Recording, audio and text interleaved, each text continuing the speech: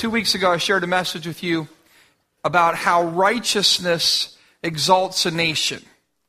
The Bible says that righteousness exalts a nation, but sin is a reproach to any people. We're going to talk some more about those principles today. And I want to direct these things to the church. And let me be completely honest. There are some things that should concern all of us as believers. I don't care what party you're a part of. Should concern all of us as believers with the direction that our nation is taking. If you read your paper or listen to the news, you'll recognize that some of those decisions that our nation has made, Washington State, and I believe it's Colorado as well, voted to legalize the use of marijuana. I guess we don't have enough drunk drivers on the road. There's not enough drunk drivers on the road. We need to add a segment of our society that's high to the road. Our prisons don't have enough people who have made life-altering decisions while under the influence of drug or alcohol. And we don't have enough abuse victims and children in foster care because of the effects of drug abuse in families. There are not enough people already addicted to drugs. Let's have the government get involved. And we'll put a tax on it, and that will make everything all right. Our drug rehabs don't have enough clients. Perhaps this is how we can jumpstart the economy. Let's legalize the use of drugs. That sounds like, wow, really, really, really wise thinking. Just Thursday, my brother told me he called in the morning, and we talk probably every other day or something, and he was upset. He was at a car accident, and a nurse was driving. She was driving. Her husband was following her. A gentleman he'd worked at Walmart distribution center, and he went to work high. And his boss took him down. They said, we're going to go down and do a drug test. Took him down to do the drug test. They took his keys. He rode with the boss. Someone else drove his vehicle. They got down there. He did the drug test. And then instead of keeping his keys, they gave his keys back to him. And his wife was there, and she's like, what are you doing? Give him his keys. He's high. And he drove out of the parking lot of this drug test facility, had a minor accident at the light, exchanged information with people, gets back in his car, drives down the road within a mile, and passes a car in a no-passing zone, pulls into the way of this lady, this nurse, and hits her head on. I believe she died, but her brain's out. You know, her husband's standing there crying, sobbing, and the guy's just standing around smoking a cigarette. We need more people in our country doing drugs. That's the answer to the problems of society. We need more people to be high. Is that absurd? Is that absurd that as a government we make the choice to legalize the use of drugs that are destroying generations of people and destroying families? Well, you got to be concerned about it. You got to have a little bit of concern. A number of states, including Maryland, right next to us, voted to approve gay marriage.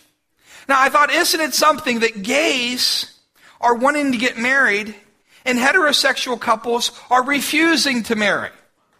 It blows my mind. The gays are saying, let us get married, and heterosexual couples are saying, we don't need to get married.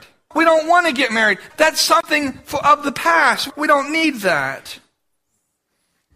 Let's pray before we get into our message, because you need to have a heart to hear what God wants to say to you today. Father God, I pray that you'd give us ears to hear what the Spirit of the Lord would say to the church. Lord, I pray that we wouldn't be jumping upon the bandwagon, pointing a finger at others. But as we take a look here, Lord, we would search our hearts and we would say, God, speak to me. Allow me not to believe the lies. Allow me not to buy into the deception of the thinking of this world. Turn my heart, Lord, towards you, and let me honor you and live for you with everything that I have. Give us ears to hear what the Spirit would say. And we pray this in Jesus' name. Amen. There is today in our society, there is a push to normalize things that God says are sin. There's a push to normalize things and to force it down the throat of the church and to force it down the throat of society. Unfortunately, The reality of it is you have the Lord's opinion. You have righteousness and holiness and obedience over here. You have the enemy's plans and his purposes over here, okay, that are opposed to the things of God. And instead of the church being over here with the things of God, typically the church follows about 2 or 3 steps behind wherever the world is. Whatever society says, instead of the church wanting to be righteous and wanting to be holy and to follow God, oftentimes the problem that we find is that the church is just a step or 2 away from the world. It's a tragedy in our country today. It's a tragedy that instead of the church being the church, instead of the church standing up and saying things are wrong, it is not wrong. Listen to me. It is not wrong. It is not hatred. It is not bigotry to tell someone who is living in disobedience to the Word of God that it's sin. That is not wrong. God desires that of us. It is the most loving, kind, gracious thing you could ever do. It's the most gracious thing you could ever do, is to share with someone about God's demands for righteousness and holiness.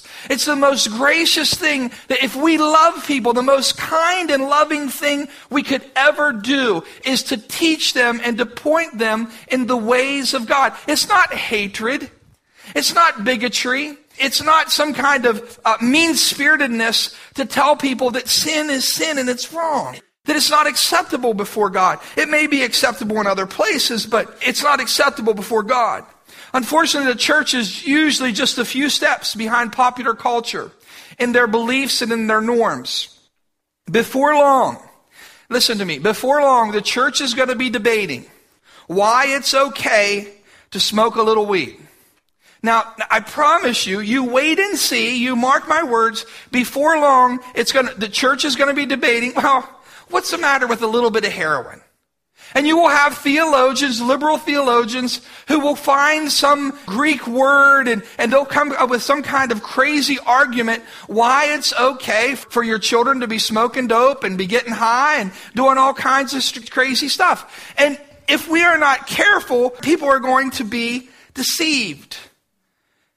Society might accept these norms, and churches might accept. I never thought that 20 years, as a little boy, that's more than 20 years ago, but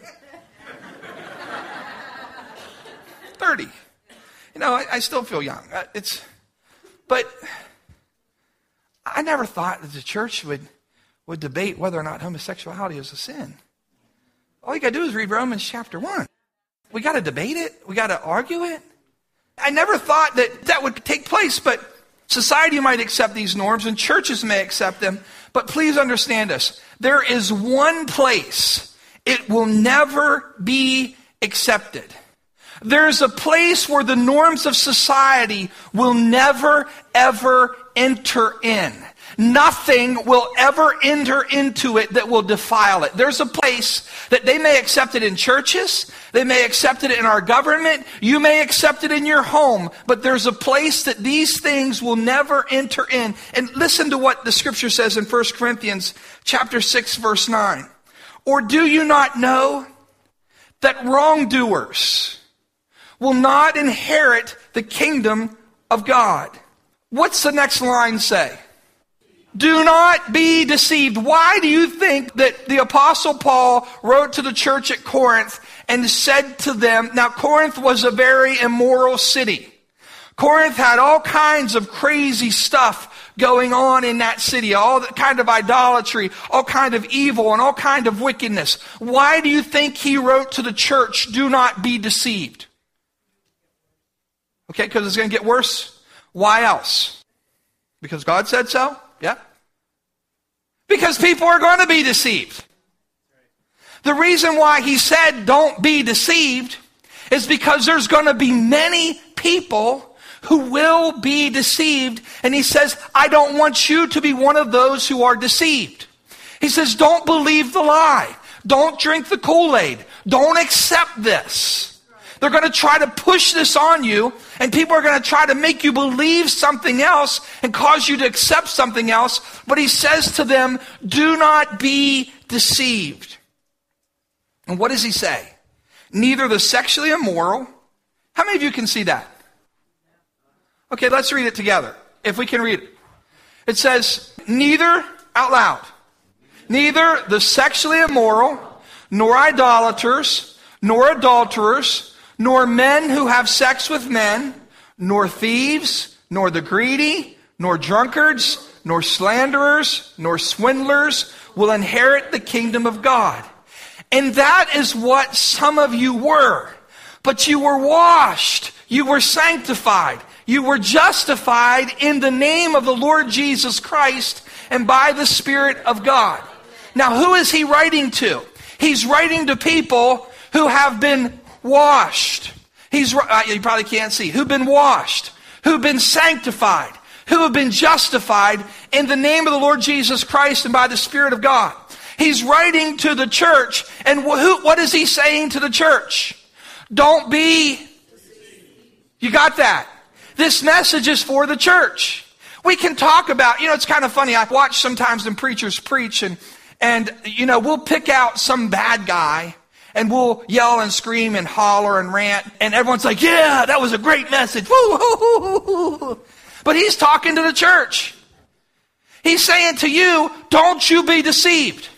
Don't you believe the lie. Don't you accept any teaching or any wind of doctrine that just comes down the point. Don't be misled. What is he saying don't be misled about? That the sexually immoral, nor idolater, nor adulterer, nor men who have sex with men, nor thieves, nor the greedy, nor the drunkard, nor the slanderer, nor the swindler will inherit the kingdom of God. See, it's not just the homosexual who will spend eternity separated from God. That's what he says. They will not inherit the kingdom of God. You can give them all kinds of rights, give them insurance, you can marry them, you can do whatever you want, you can normalize that, but the Bible very clearly says that men who sleep with men will not inherit the kingdom of God. And a lot of Christians are like, yeah, that's right, yeah. Praise the Lord, Pastor. I'm glad you're taking a stand on that. But notice it says something else. It says the sexually immoral. See, people want to jump on the homosexual thing and be smart and rude and harsh to the homosexuals. But listen, the sexually immoral, what does that mean? That means to our young people, your sons and daughters, my son and daughter. The world wants to tell them it's okay to do whatever they want, and they can still be a Christian. You can still be in youth group, and you might still come into church. But the Bible says that if you're sexually immoral, you will not inherit the kingdom of God. That will not enter into heaven. That will not defile. Sexual immorality, if you're living in sexual immorality, you will not enter the kingdom of heaven. That's what the Word of God says. It's flat out, it's clear, it's straightforward. You know what that also means? That also means the adulterer.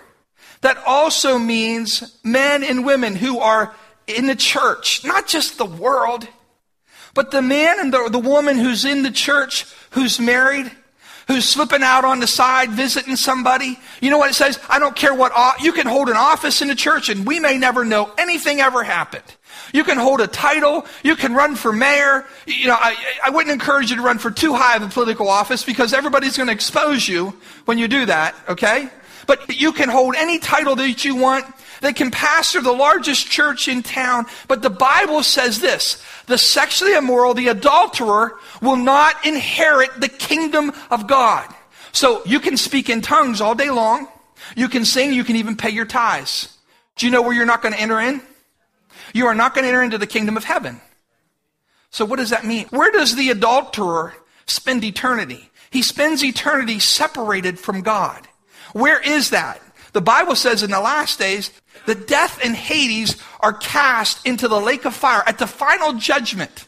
That death and Hades will be cast into the lake of fire. So the man or the woman who sits in church every week and commits adultery is going to spend, if they do not repent and turn from their sins, they will spend eternity in the lake of fire separated from God. I don't care how much money you gave. I don't care what church you're a member of. I don't care how many good deeds you've done. If you are living in adultery, if you're disobeying God in that way, then the word says you will not enter the kingdom of heaven.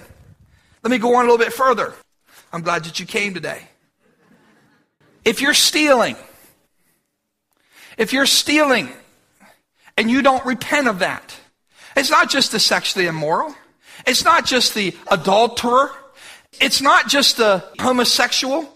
But if you're a thief, if you're stealing, and you do not repent and turn from that, that will exclude you. Your sin will exclude you from the kingdom of heaven. The drunkard will not inherit the kingdom of heaven. The slanderer will not inherit the kingdom of heaven. If you're a single person and you're living with your boyfriend or you're sleeping with your girlfriend, do you know what? That does not, listen to me, that does not go with Christian. That does not go with disciple of Jesus. The word very clearly says that the sexually immoral will not inherit the kingdom of heaven. You see, there's a lot of people who they think, well, you know what, it's okay. See, because what's happened is we've watered down the gospel.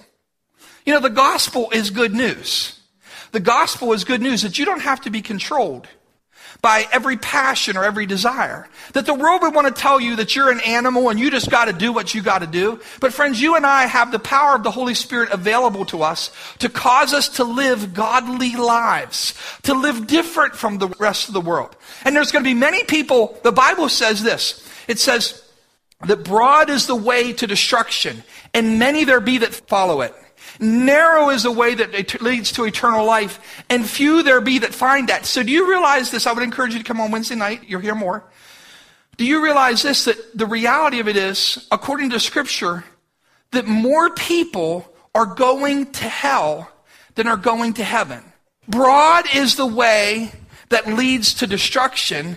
Narrow is the way that leads to eternal life. Many there be that follow the broad way. Few there be that follow the narrow way that leads to eternal life. So the reality of it is what we've come to believe. See, it used to be people had to blush. They don't blush anymore. They don't blush. It used to be that people, you know, it wasn't that long ago if you got your girlfriend pregnant, you were embarrassed. There was a stigma in our society that said that that's wrong. It's not wrong now. So, well, you know what happens. And you know, what's happened is the church, because in this idea of loving people and accepting people, what we've done is we've gone a little bit too far in this idea of loving people and accepting them. What we think is that they've come to believe that, well, it's okay if we just live together. It's okay if we just sleep with whoever. It's okay because Jesus loves us. Unfortunately, there's going to be millions of people who on Judgment Day are going to stand before the Lord Jesus Christ. And they're going to have attended church. They may have grown up in church. They may come every once in a while. They may come every week. They may serve in offices in churches or be pastors of churches. And they're going to stand before the Lord at the judgment seat of Christ. And he's going to say, is their name written in the Lamb's book of life? Let me say something. This says, don't be deceived. Don't be deceived. Why? Because the enemy wants to deceive you. This word says, don't be deceived. Don't be tricked. Don't buy into the lie. Don't listen to what society says. Don't listen. Society says, oh, if you guys want to sleep together, it's not that big of a deal. You're not hurting anybody. You're adults. That's not what the word says. Oh, as long as nobody knows, who are we hurting? That's what the world says. That's not what the word says. The word says, don't be deceived. The sexually immoral, idolaters, adulterers, nor men who have sex with men, it goes down through the list, will not inherit the kingdom of heaven. They won't inherit the kingdom. What that means is they are going to spend eternity separated from God. Now, what are our two choices in eternity? You either have eternity, eternal life with God, heaven. The funny thing is, even unreligious people at funerals all believe in heaven. They're all believing in heaven. It blows my mind. People who don't want anything to do with God. Oh, Aunt Bessie, she's in a better place. I just know Aunt Bessie's in a better place. Aunt Bessie probably isn't in a better place. If she doesn't know Jesus Christ, she's in the worst place she ever could imagine being. And there's going to be many who will stand before God that day at the judgment seat of Christ, and they're going to hear these words. Depart from me, you worker of iniquity. Huh? No, but I went to church. I was a member. I said the prayer. The word is God. You depart from me, you worker of iniquity. What's a worker of iniquity? It's a person who practices sin. That they practice it. They don't fight against sin. They don't flee from sin. They indulge themselves in sin. And the person who does that is going to hear, depart from me, and they are going to be cast into the lake of fire where they will spend eternity being tormented by the enemy. Now, I'm going to ask you something. Does it sound like love? Does it sound like love to not tell them, to not warn them, to not tell them to flee? Does it sound like love if we tell them, oh yeah, just go ahead and do what you're doing? On that judgment day, there's going to be a lot of people. I believe with all my heart, there's going to be people who are going to be saying, Grandpa, why didn't you say something to me? I believe that we will be there. I believe it. I believe we'll witness it. I don't think this is going to be a private thing. I think this is going to be a public thing. And I believe we'll be there, and there are going to be people, I believe we're going to be there, and we're going to see people and hear people who say, Grandpa, why didn't you stop me? Mom, why didn't you say something? Dad, why did you let this go on? Pastor, why didn't you care enough about me to tell me that I'm wrong? Why were you so concerned about making me happy or making me feel good? See, it does people no good to make them feel comfortable in their sin. And if you're living in disobedience to God, I hope that you feel miserable today. Can I tell you why? Because I honestly care about you, and I want to see you spend eternity with Jesus Christ. I've been reading a little bit about what hell is going to be like, and even if you are mean to me and spit on me and kicked me in the head every day that you walked in here, I do not want you to go there. And so if we love people, it's vital. It is not love to tell people, to allow people to go on in disobedience. That's not love. Love is telling them the truth in hopes that they will escape the enemy's snare. But why are we preaching this to the church? Because the Apostle Paul knew that there were going to be many in the church who were going to fall asleep.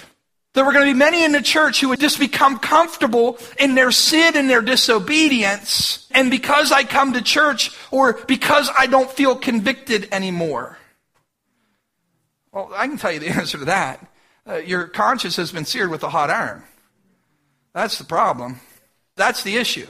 The issue is that God didn't edit this because you're around. Oh, Pastor Joe, I didn't know that you were here. Now that Pastor Joe's here, oh, we can take this one out. We'll take this. This is the 8 commandments because of Pastor Joe. He doesn't do that. He doesn't say, well, Ryan's a good guy. Let's just pull this one out. Ryan wants to do it, so let's let Ryan do it because, Ryan's special to me. He doesn't say that. God gives us His Word. His Word does not change. And society may change. The mores of society, what people say are acceptable may change, but before God, it will never change. Okay? We're not being progressive. We're not being progressive by allowing people to live in sin and disobedience. It's so funny. People think they're being progressive, that we're in the Stone Ages. But what you will see is you look at society, when the morals of a society degenerate, that society eventually implodes upon itself. All you got to do is look at history. Again and again and again, this search for pleasure, this search for doing whatever it is that I want to do, again and again, history has proven itself over and over and over again that it brings about destructions of a whole society, of a whole people. I believe there's a battle for the hearts and the minds of our nation. With these negative things going on, what should the church be doing? Because we've laid out for you kind of an ugly picture. Okay? What should the church be doing? One thing is we need to fight against being deceived. We understand that. Don't allow yourself to be deceived. The first thing we should be doing is we should be praying for our leaders. We should be praying for our leaders. 1 Timothy chapter 2 verse 1 says this, I urge then, first of all, first thing, that petitions, prayers, intercession, and thanksgiving be made for all people, for kings and for all those in authority, that we may live peaceful and quiet lives in all godliness and holiness. This is good and pleases God our Savior, who wants all people to be saved and come to a knowledge of the truth. What is God's desire? God's desire is that all people be saved and that all people come to a knowledge of the truth. The first matter of business for the church is prayer. We should be praying on a regular basis for the leaders of this nation. Whether you agree with them or not, you and I are called to pray for our governors, for our senators, for our president, for the House of Representatives. You and I are called by God to pray for them. Paul's writing to Timothy at a time in which much of the world is under the Roman dominance. The Romans permitted, one of the things about the Roman Empire, they permitted subject peoples to worship their own gods. But they had to show their loyalty to Rome by also worshiping the goddess Roma and the spirit of the emperor. Because Jewish people worshiped one God to the exclusion of all others, Rome allowed them to pray and sacrifice for, not to, but for the emperor, without praying and sacrificing to him. Prayers were offered for him regularly in the synagogues, showing the loyalty of these Jewish institutions to the Roman state. When the Zealots decided to throw off the Roman yoke for God, they abolished these sacrifices in the temple. And what they were in essence doing, this is about 66 AD, what they in essence were doing constituted a virtual declaration of war against Rome. Christian public prayers for the emperor and for the provincial and local leaders showed Christians as good citizens of a society in which they lived. But Paul's motive is more than keeping peace. His desire was so that the gospel can go forth. Okay? He says we need to pray for those in authority. We need to pray for leaders so that the gospel can go forth and so that people can hear the good news. Do any of you know who the Roman emperor was during the time this letter was written? That Paul told these people to pray for? Roman emperor. Anyone ever hear of the name Nero? That's the guy who made human torches in his thing. Second point, what should the church be doing? The church should be loving people. In the days in which we live, and whenever things are getting tough, and when we get concerned about the direction of our nation, the church needs to be loving people. And you know, there is a real division among people in our nation. There are resentments between the haves and the have-nots.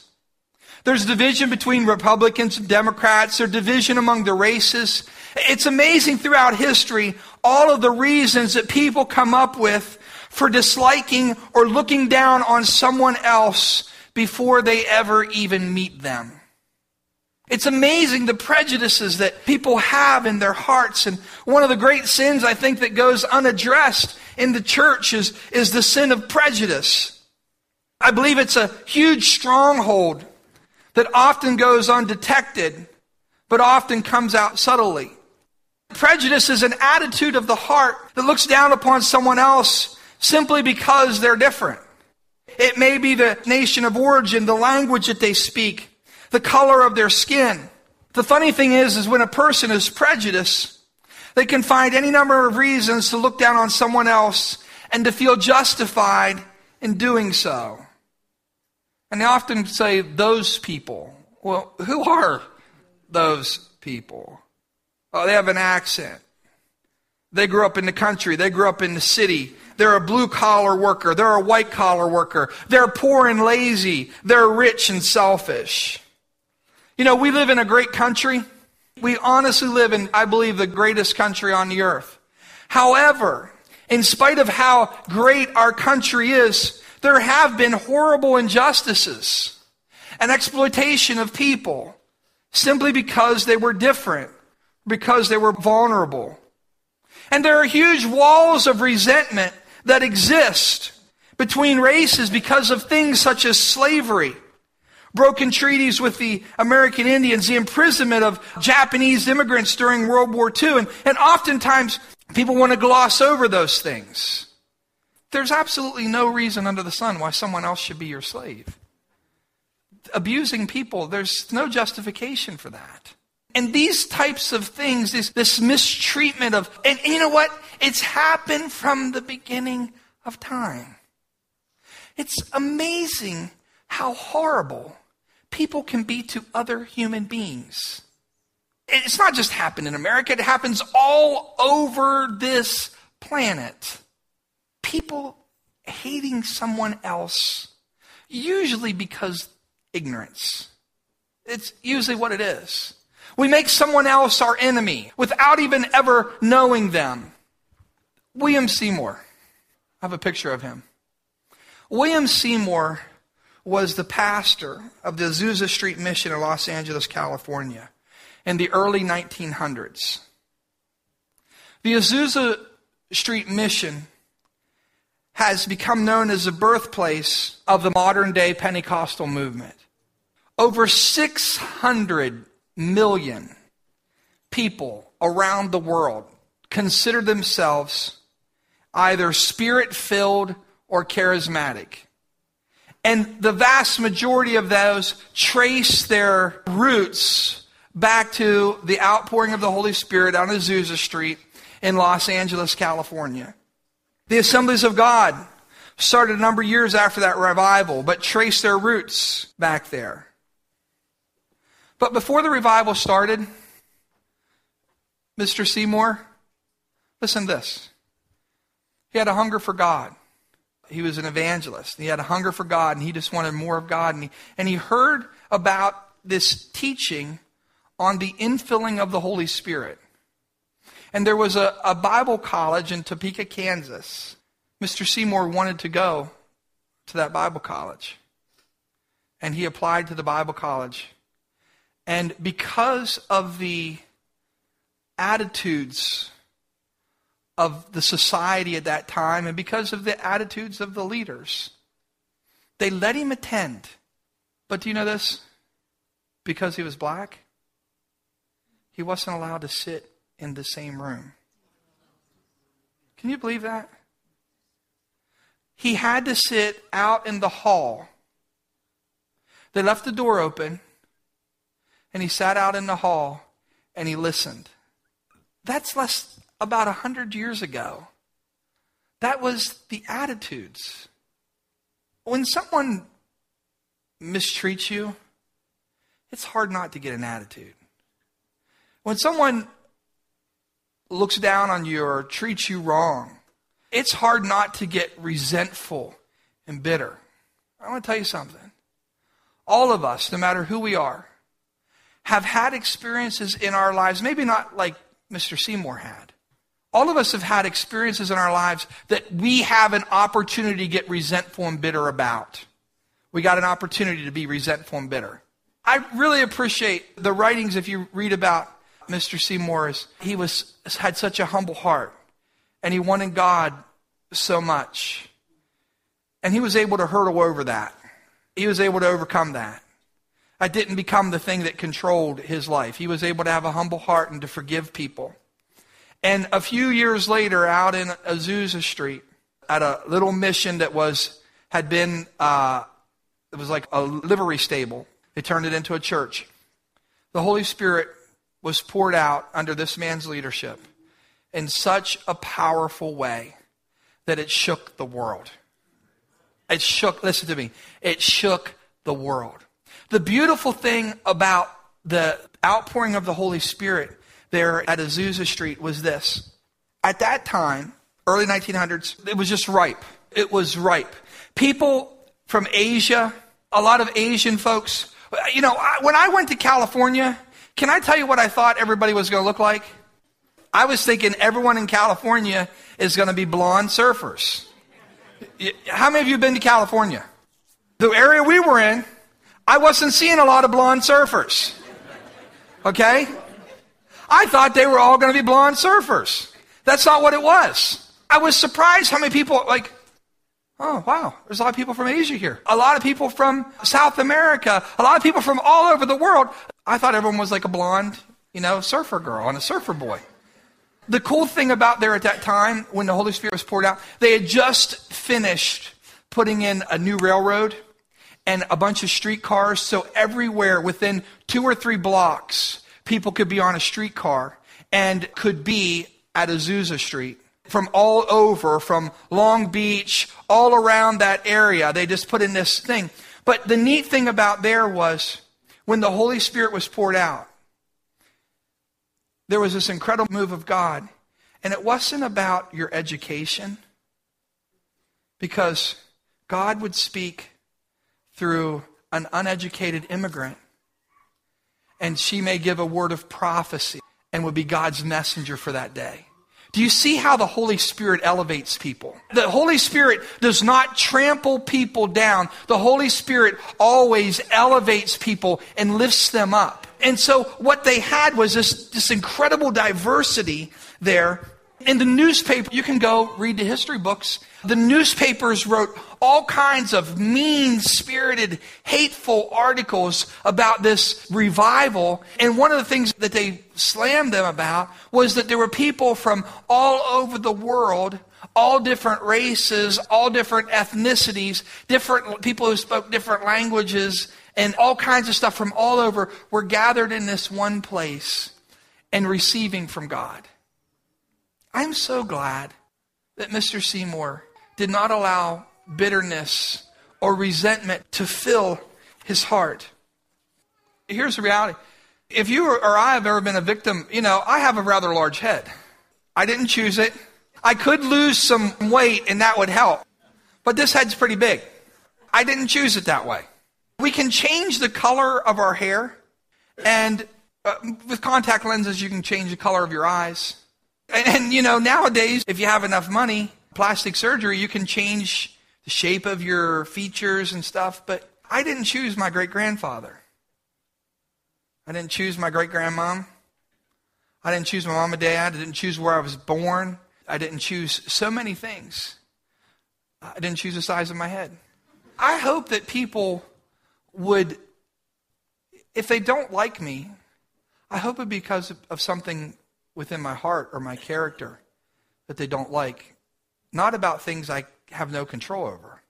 I would hope it, how unfair. In the times that we're living, what the world needs to see is a church that loves people. I don't really care where you came from. I don't care who your grandmom was or your great-grandmom. That really has nothing to do with anything. One of the things I appreciate about our church, I remember when our kids were little, it was Jordan. Some of you might remember Horace and Jordan. And then Joe and Shirley, a little foster girl. And she was in nursery. And she says, "Hey, you brown like me." One of the things is that I appreciate, a lot of places, if you're Jewish, if you're Italian, if you're Polish, people don't like them because it's crazy. I'm glad my kids can know people and know a name. Eddie's my friend. That's Eddie. He's also a Puerto Rican. But he's my friend. Frank's the bald guy. But he's still my friend. Mr. Kramer's Jewish. He's my friend. He's John. He's not the Jewish guy. He's John. Sam has a nice tan. Sam's my friend. Listen to me. I know that, people have a lot of things, but the Church of Jesus Christ should love people because they're people. It doesn't matter whether they're tall. There's prejudices. You know what? There's prejudices because of education. There's prejudices and resentments because people have money. Because someone's been successful in their business, there's other people who just hate them because of that. My cousin, everything's been handed to them. There's prejudices about that. There's prejudices of people looking down on one another because they've got an education or don't have an education, because they live somewhere or grew up in the South or grew up in the city or grew up in the country. And man, it's just such foolishness. I believe God's desire is that we love people just simply because they're people. Each of us are created in the image of God. And what makes you better than anybody else? Like, really, what about you makes you any better than anybody else? The third point that I want to talk to you about. What I was saying is, I appreciate that my kids, that they get to know people for people. Isn't that nice? Here in our church, my kids get to know people for people. And it's not like them or those. That's my friend. Even if Frank is bald. Because I'm getting that way. I'm teasing Frank. Frank knows that. The third thing the church needs to be doing is we need to be putting our hope in God. During the time of Jesus, people thought, Jesus, is now the time? Are you going to establish your kingdom? And when you establish your kingdom, can I have the seat at your right hand? They thought Jesus was going to revolt against Rome. Okay? What their thought is a Messiah was going to come and he's going to revolt against Rome and there's going to be a political uprising and we're going to have all of this stuff taking place. But God had a much different plan. He was establishing a different kind of kingdom. May I remind you this today? It doesn't matter who's in office. It doesn't matter who the governor is. God's the one who gives them breath. It doesn't matter who the president is. It doesn't matter whoever thinks they're in control. God is still, you listen to me. God is still in control. You may think, it's funny how man sometimes thinks he's in control. I want you to understand, not even on his pinky does the world spin. It's not even big enough to be on his pinky. I mean, God has the world in his hand. God is in control. He's over all. And he is able to accomplish his purposes and his will. God will use Democrat or Republican. God will use times of blessing and God will use times of famine to accomplish his purposes and his plans. Psalms 43 verse 5 says this, "Why, my soul, are you downcast? Why so disturbed within me? Put your hope in God, for I will yet praise him, my Savior and my God." After the election, I think there were some people who were discouraged. Why are you downcast? The Republican, the Democrat, my hope's not built on Joe Biden, or Mitt Romney, or Barack Obama, or Ron Paul, or Rush Limbaugh, or anybody. My hope is built upon the Lord Jesus Christ. And I already know how it ends. You know how it ends. It's already been established how it ends. And we've already decided, I know that in eternity, I'm going to rule and reign with him. I know that Jesus Christ, that every enemy of God will one day bow and every tongue will confess that Jesus Christ is Lord to the glory of God. I know this, that in the last days, God's going to pour out his Spirit on all flesh. And your sons and your daughters are going to prophesy. And the old men are going to dream dreams. And there's going to be visions and all these things taking place. That's the promise of God's word. So where is my hope? My hope is in the Lord. And the other thing is this. Don't get too comfortable here. Because this is not our real home. We've been storing up treasures in heaven. God has so much better in store for us. But as we close, I want to encourage you to do this. I want to encourage you, first of all, that you don't let anybody deceive you.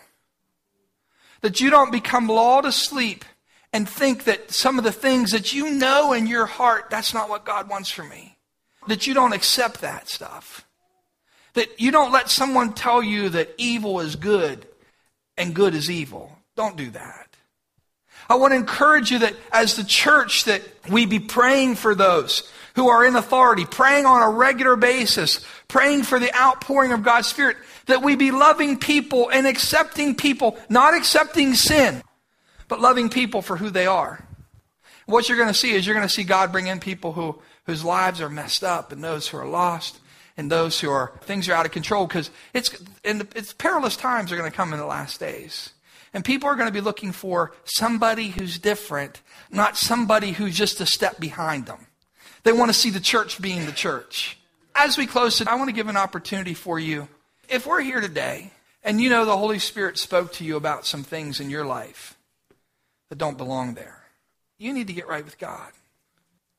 I want to give you that opportunity. We're going to pray with you in just a moment. And if you've been believing, some folks have been believing, they've been accepting the lies of this world. That, well, I guess it's not that big of a deal. I guess immorality is not that big of a deal. I guess God's okay with us lying or cheating or stealing or these other things. And the Holy Spirit's just speaking to you, man. He's saying, don't be deceived. Holy Spirit, I just pray for the next few moments. I pray that you'd speak to the hearts and to the minds of your people. I pray that you'd give us ears to hear what the Spirit would say. In the name of Jesus.